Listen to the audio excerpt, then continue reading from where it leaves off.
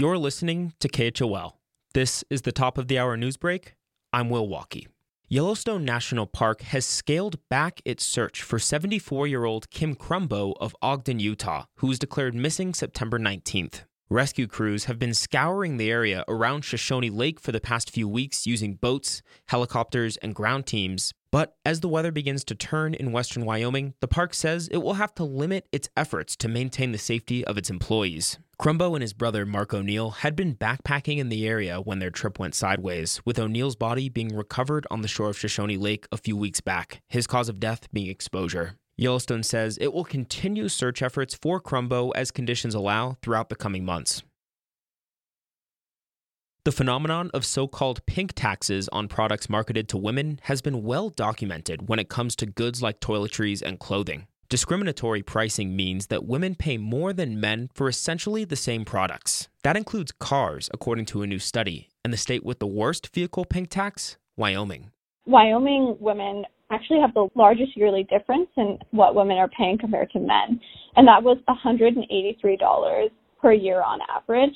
Lakshmi Iyengar is the data lead at Jerry, the car app and licensed insurance broker that conducted the new study. Iyengar says her team looked at 3 data points in their research: the cost of car purchases, repairs, and insurance. And they found that Wyoming's disparities don't affect all women equally.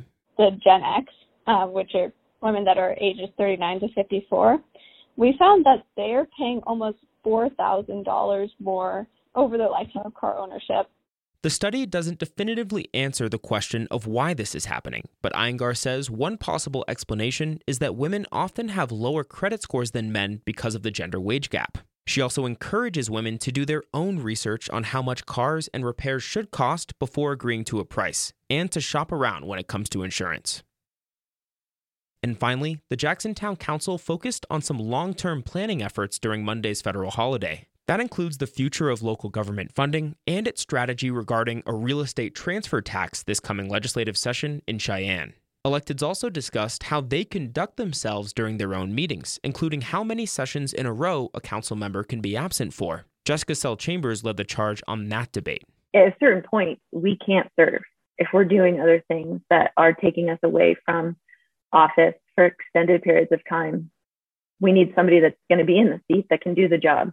The conversation was a bit tense given the public feud between Sell-Chambers and Councilmember Jim Rooks exposed in the Jackson Hole News and Guide recently. Rooks missed a significant number of meetings this summer to undergo healthcare treatment programs, and Sell-Chambers implied over email that he wasn't necessarily fit to continue his position if his personal issues continue.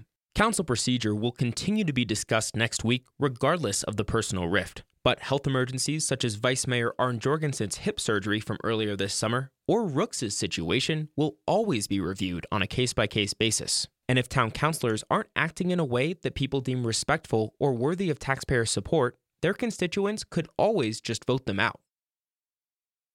For more in-depth reporting from KHOL, be sure to check out our weekly podcast, Jackson Unpacked, available now on Apple, Spotify, or wherever you listen. Will Walkie, KHOL News.